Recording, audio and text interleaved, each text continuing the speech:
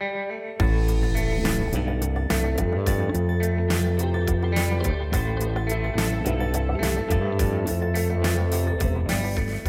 Speaker Glen Casada formally steps down from his leadership position in a conversation about immigration and refugees in Tennessee.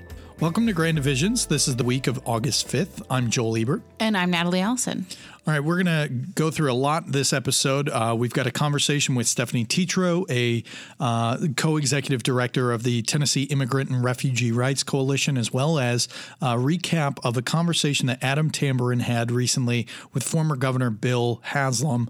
But before we get to all that, we just wanted to do a quick recap of the news of the week. The biggest being House Speaker Glen Casada is no longer serving in his leadership position, having resigned last week. He is no longer the speaker. He resigned effective August 2nd. That was his 60th birthday. Nothing really happened that day. From what I understand, he had already gotten all of his stuff out of his office.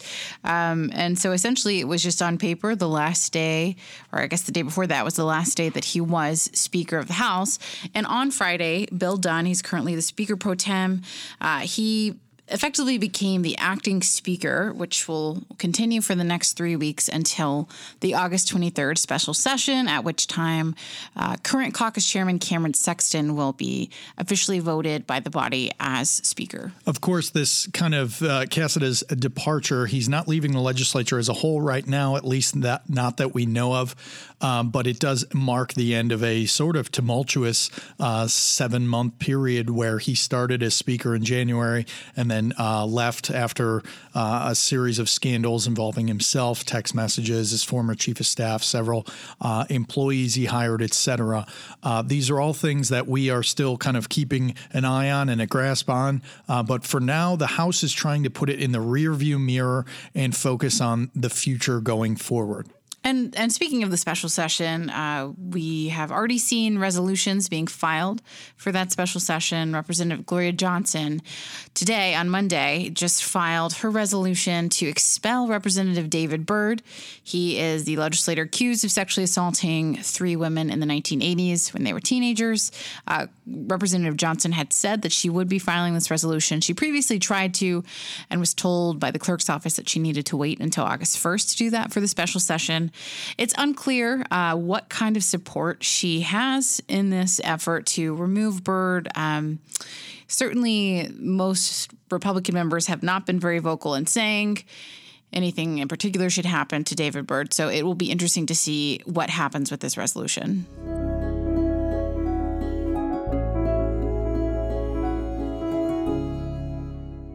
With us today is Adam Tamburin. He is our justice reporter who recently sat down with former Governor Bill Haslam for a conversation specifically about Cyntoia Brown regarding her upcoming release from prison. Adam, thanks for coming on. Sure. Thank you for having me. Adam, we wanted to have you on today because there was an interesting point of the conversation where the former governor talked about this list of people that you and our colleague Anita Wadwani reported on that were similar cases as Cyntoia Brown. So for listeners and readers that don't remember that, give a quick recap. Yeah, so Cyntoia Brown was put away in prison on a life sentence when she was a young woman for a crime that she committed as a juvenile. And when Governor Haslam in January announced that he was going to give her clemency, we wanted to look back and see how many other people like Cyntoia are there in the system. What we found at the time was that there were 184 other people in Tennessee who are in prison on life sentences or life without parole sentences that for crimes that they committed as juveniles, if that makes sense. So the former governor referenced this idea of other Cyntoias out there. And I think that's what we found is that there are 184 other people in addition to Cyntoia who are in the same boat. And in this conversation, the former governor talked about that list of people. Here's a quick clip of the audio of him explaining almost the regret that he wished he had more time. So you were saying it was a lot harder than you thought it was. All the decisions around pardons and commutations were way more difficult than I thought. You somehow think, well, I can get this right. I can balance justice and mercy, and I'll figure out how to get it right, but it's a lot harder. And you made a good distinction to me when you said, do you look at capital punishment cases different than you do everything else? And we did. But regardless, whether it's capital cases or the others, it was a lot more personally difficult. And I made a mistake as governor. And I've told Governor Lee this. I held all those, the capital punishment decisions come to you when they come to you, but all the rest of them, the request for pardons and et cetera, I had put off until the last 6 months. And my reasoning was, I don't want everybody I see. It's surprising how many people who have a DUI in their past or got caught, doing something they shouldn't have 20 years ago and they want their record clean. I thought, I don't want to deal with that for 8 years, so I'll just put it all off, do it the last 6 months. Well, there's 2 or 3 things that made that difficult. Number one, the sheer number of cases. Number two, that we had all those capital punishment cases that got pushed to my last 6 months just by the Supreme Court decisions. And then finally, Cyntoia's case, which kind of, by the time it came to us, was in that same last 6 months. So we spent a lot of time wrestling through those issues, particularly our last 3 or 4 months. And I'd say our last 2 months were almost not dominated, but close to dominated by legal decisions. So what would you have done? What was your advice to Governor Lee? Well, mine was to not do what I did and put all of the decisions that you can make at any time off until the last 6 months. I don't think you want to be doing it continuously, but decide some sort of regular schedule because, like I said, in your mind you think, I can do this. I can come up with a way to be merciful and just at the same time. But it's really hard, and then you try to get more information, and so it inevitably means doing a lot more digging than you think it is. And the last 6 months we'd sit down with our legal team and they'd bring me a whole, file of requests. And, some are an easy, well, no, we're not going to do that. Some are easy. Yes, yeah, we're going to do that. But most of them were, we need to work on this one some more. So my point to Governor Lee was, and obviously he can make his own decisions, but I did not make a great decision in putting those all until the end. You said it was harder than you thought. Why? Well, inevitably there's always multiple sides to a story, and so you hear the person who's making the request claim, and then you do a little more digging, and you hear maybe what the victims are the victims of the crime were saying, or maybe what you run down the DA who was involved in prosecuting it, and you hear the other side. And in most things, not all things, but in most things, there's another side to the story. And again, so somehow you have, at least I had this picture, like I can figure that out. I can figure out a way to be fair, but also to be merciful. And it's hard. It's hard to get that right. And mainly because you don't always have all the data. And other times, like I said, just because, as a friend of mine says, even a pancake has 2 sides. There's a lot of ways to understand the same event. Well, so can you walk me through what that process is like, and maybe if you're comfortable, we could walk through it on the Cyntoia case. Sure. So some of those are more low profile. It's somebody who got caught with marijuana 30 years ago, and it's a fairly clear-cut deal, and they just want their record clean. And then we would look and say, well, what's their life been like since then? And has there been enough time that's passed? And have they led an exemplary life since then? And that would heavily weigh on our situation. We always try to find out, like I said, what the prosecutor had to say about it, what any victims that were still around that we could talk to had to say, and then to get some sense of why this person wanted it. I mean, some people just want their record cleared so they can, apply for a different job or do things. So part of it was, tell me why this matters to you. So it had to have the right background since the event, and then there had to be a good reason to do it as well. So it seems like former Governor Haslam is wishing that he had begun a process of looking through these cases earlier. He wished he had more time to do that. Can you tell us a little bit about what he's going to be doing to work with Bill Lee or advocate for a reexamination in other ways to try to see if he can help provide some kind of justice to other people like Cyntoia? Well, I think it's funny. He talked to me about, I thought it was going to be easier. He thought he was going to be able to walk in there and really figure out what to do in a very compressed period of time. He talked about not wanting this to be something that hung over his entire term, this idea of giving out pardons or clemency. So he intentionally left it to about the last 6 months of his term. And then when he got there, I think he saw kind of this huge backlog that he wasn't able to review. He said, if I could do it all over again, I would have maybe set up a review of these other 100 plus people who might be in Cyntoia's situation. And he told me he had expressed that regret to Governor Lee and encouraged Governor Lee to think about other ways to structure the way he doles out pardons and clemency. And I talked to Governor Lee's office, and they said, you know what? Yes, Governor Lee will be thinking about pardons, thinking about clemency, thinking about mercy throughout his 8 years, or at least 4 years, and potentially 8 years in office. And when is Cyntoia Brown set to be released? So Cyntoia gets out of prison on August 7th, so that's Wednesday. And there's a lot of talk about the support that she's going to need on the other side around where she's going to live, what she's going to do for work, what she's going to do for money. I think a lot of people think that her case has shed light on this issue behind bars right now, but it now could also shed light on the issues, the difficulties that felons encounter when they're transitioning out of life on what they call the inside to life out in the world with the rest of us. And we saw some of that with Matthew Charles, too, when he was released from prison and he couldn't find a place to live. Both of these being cases where celebrities were involved.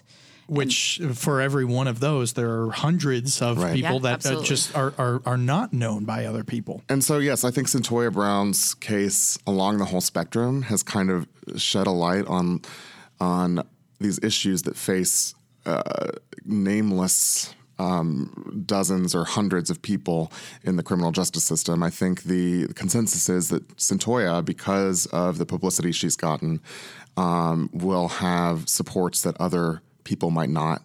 But there's some hope among the advocate community that her case will shed light on this idea that, if other people have the supports that Cyntoia will likely have, perhaps they'd be more successful.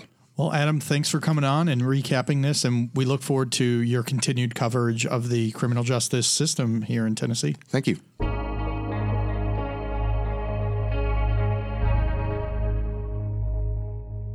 Joining us today is Stephanie Teatro, co-executive director of the Tennessee Immigrant and Refugee Rights Coalition. Thanks for coming on. Thanks for having me.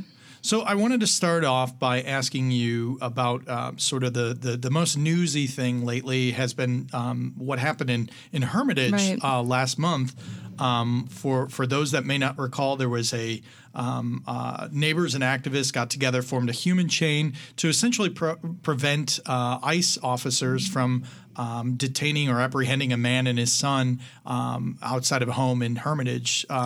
It was a really remarkable story that has rightfully gotten a lot of national attention, certainly because of the role of the neighbors. These folks had seen these kids grow up, had known this family for a long time, and were horrified at the idea that just one random morning that ICE agents could come and just rip the father away.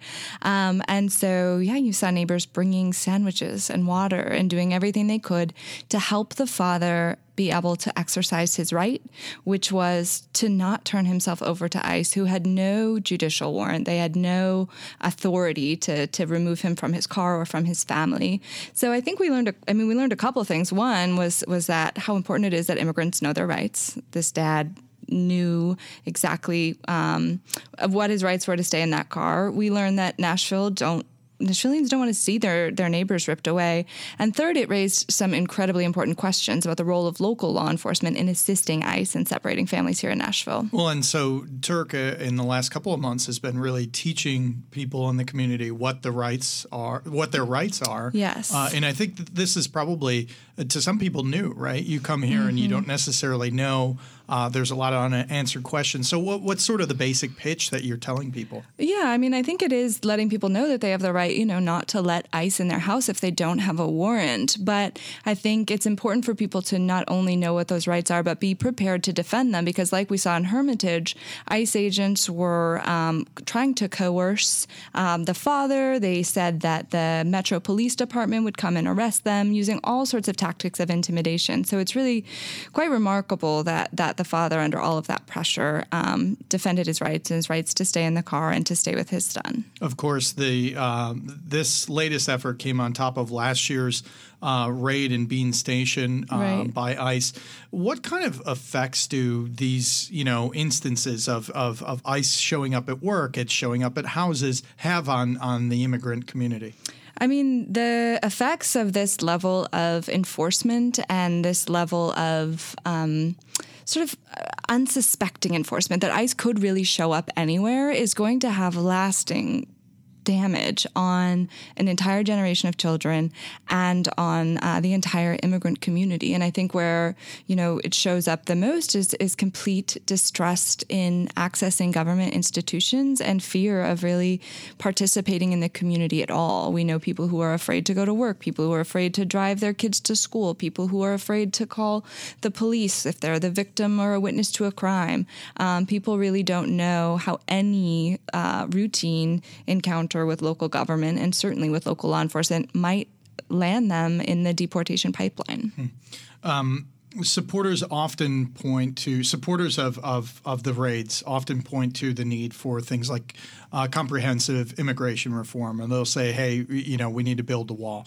What sort of position does Turk have on either comprehensive immigration reform or anything like building the wall? Yeah, I mean, that is certainly a huge question, and we would be the first to say that our current immigration laws are completely outdated and are incredibly harmful, not only to immigrant communities but to our country as a whole, and for many, many years have been advocating that they be changed. But I think for some people, they believe that we have a set of fundamentally good laws that bad people are breaking. But we would argue that we actually have horrible laws that haven't been updated in 30 years. Think about how much the world has changed and our immigration policies have not. So we believe we have these very bad laws that are actually hurting good people. And so while we do need to increase the opportunities for people to migrate here lawfully, we have many fixes to the system. We also believe that in the meantime, while our country is debating the kind of immigration system we have,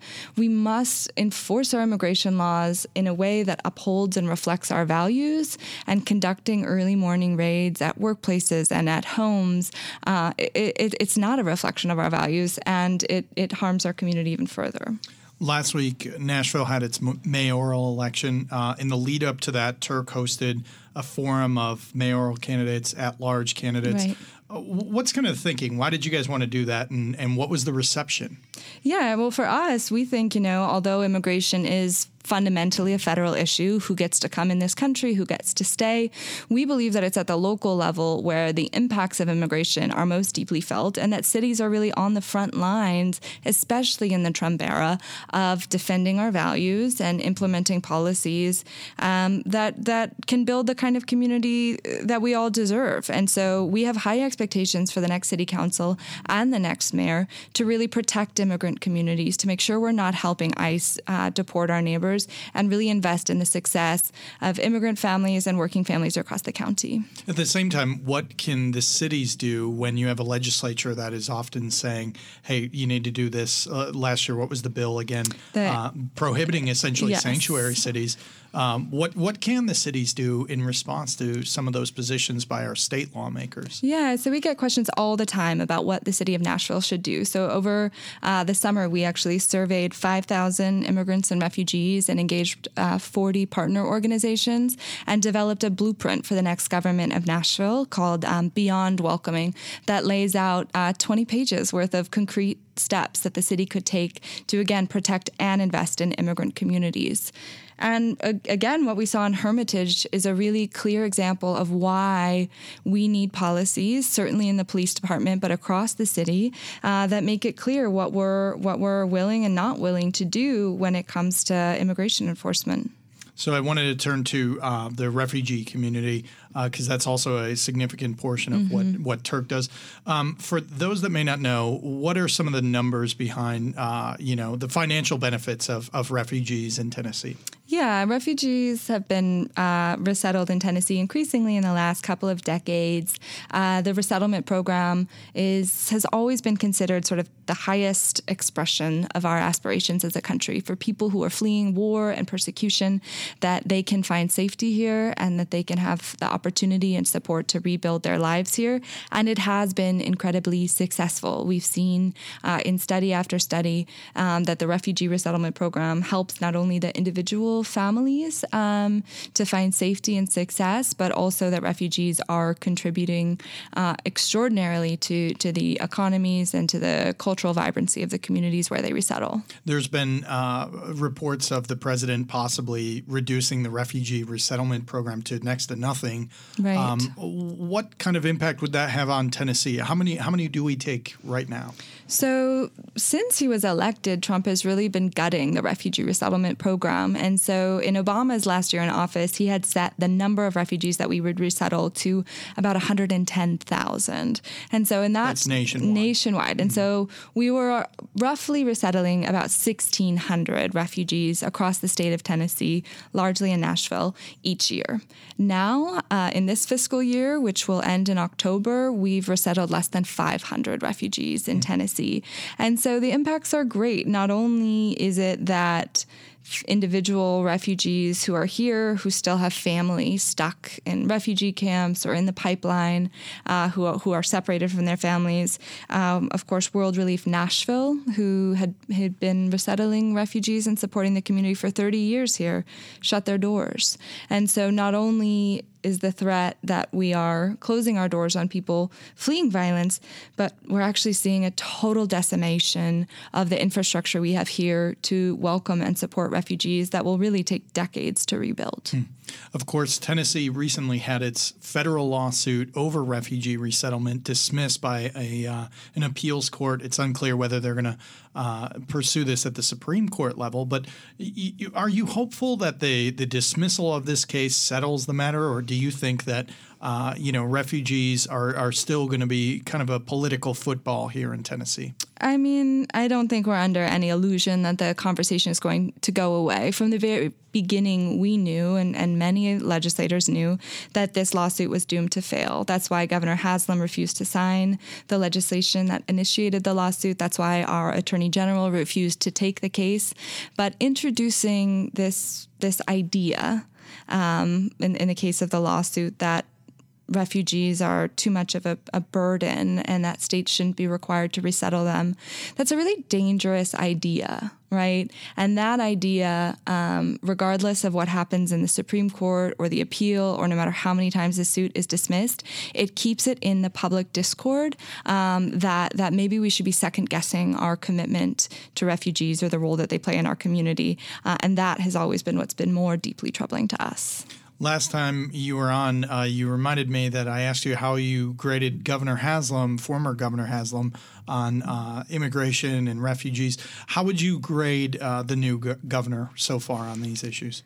Well, I mean, I think we're eager to further engage his office and help make sure he understands the incredible diversity and contributions of immigrants and refugees in Tennessee, and really understands that the success of Tennessee depends on the success of all of its residents. And so we were deeply troubled that his signature education proposal, the voucher bill, included a provision that would exclude many immigrant families from participating. And so the seeming willingness to discard the futures and opportunities for immigrant families, I think, is a troubling sign. But as you know, we are always optimistic that lawmakers who meet immigrant constituents, who learn more about the issues, can change their mind on the issues. And we saw that with Governor Haslam previously. And so we hope that Governor Bill Lee will also have an open mind to learning more about the role of immigrants in Tennessee. Well, thanks for stopping by and discussing this. Thank you. In this week's Notebook Dump, there are 3 candidates in the race for caucus chairman. That is the position that Cameron Sexton currently holds, but it will be vacated when he becomes speaker. Most recently, Jerry Sexton, he is a Republican from Bean Station, jumped into the race, joining Representatives Jeremy Faison and Michael Curcio. This week, the National Conference of State Legislatures is in Nashville. It's an annual conference where lawmakers from across the country gather, as well as staffers, to hear about different ideas and have panels. There are also outings that these members will go out on, lobbyist-funded events. But Nashville will be well represented by members of the state legislature. And Governor Bill Lee says that he is not deterred by opposition from the House and moving forward early on the school voucher legislation. Bill Lee said last week that he planned to still go forward as soon as possible with getting the Education Savings Account program off the ground and running, most likely a year before the administration previously said it would be. That's it for Grand Divisions this week. We will, of course, be back next week at our usual time. You can find us every Tuesday on iTunes or wherever you get your podcast. This episode has been produced by John Garcia and Erica Whitney. Feel free to reach out to us via email or on Twitter at Grand Divisions 3. Please continue to send any political jingles you may find. We haven't gotten many yet, so please send those to us whenever you do get them. As always, thanks for listening. I'm Joel Ebert. And I'm Natalie Allison. See you next week.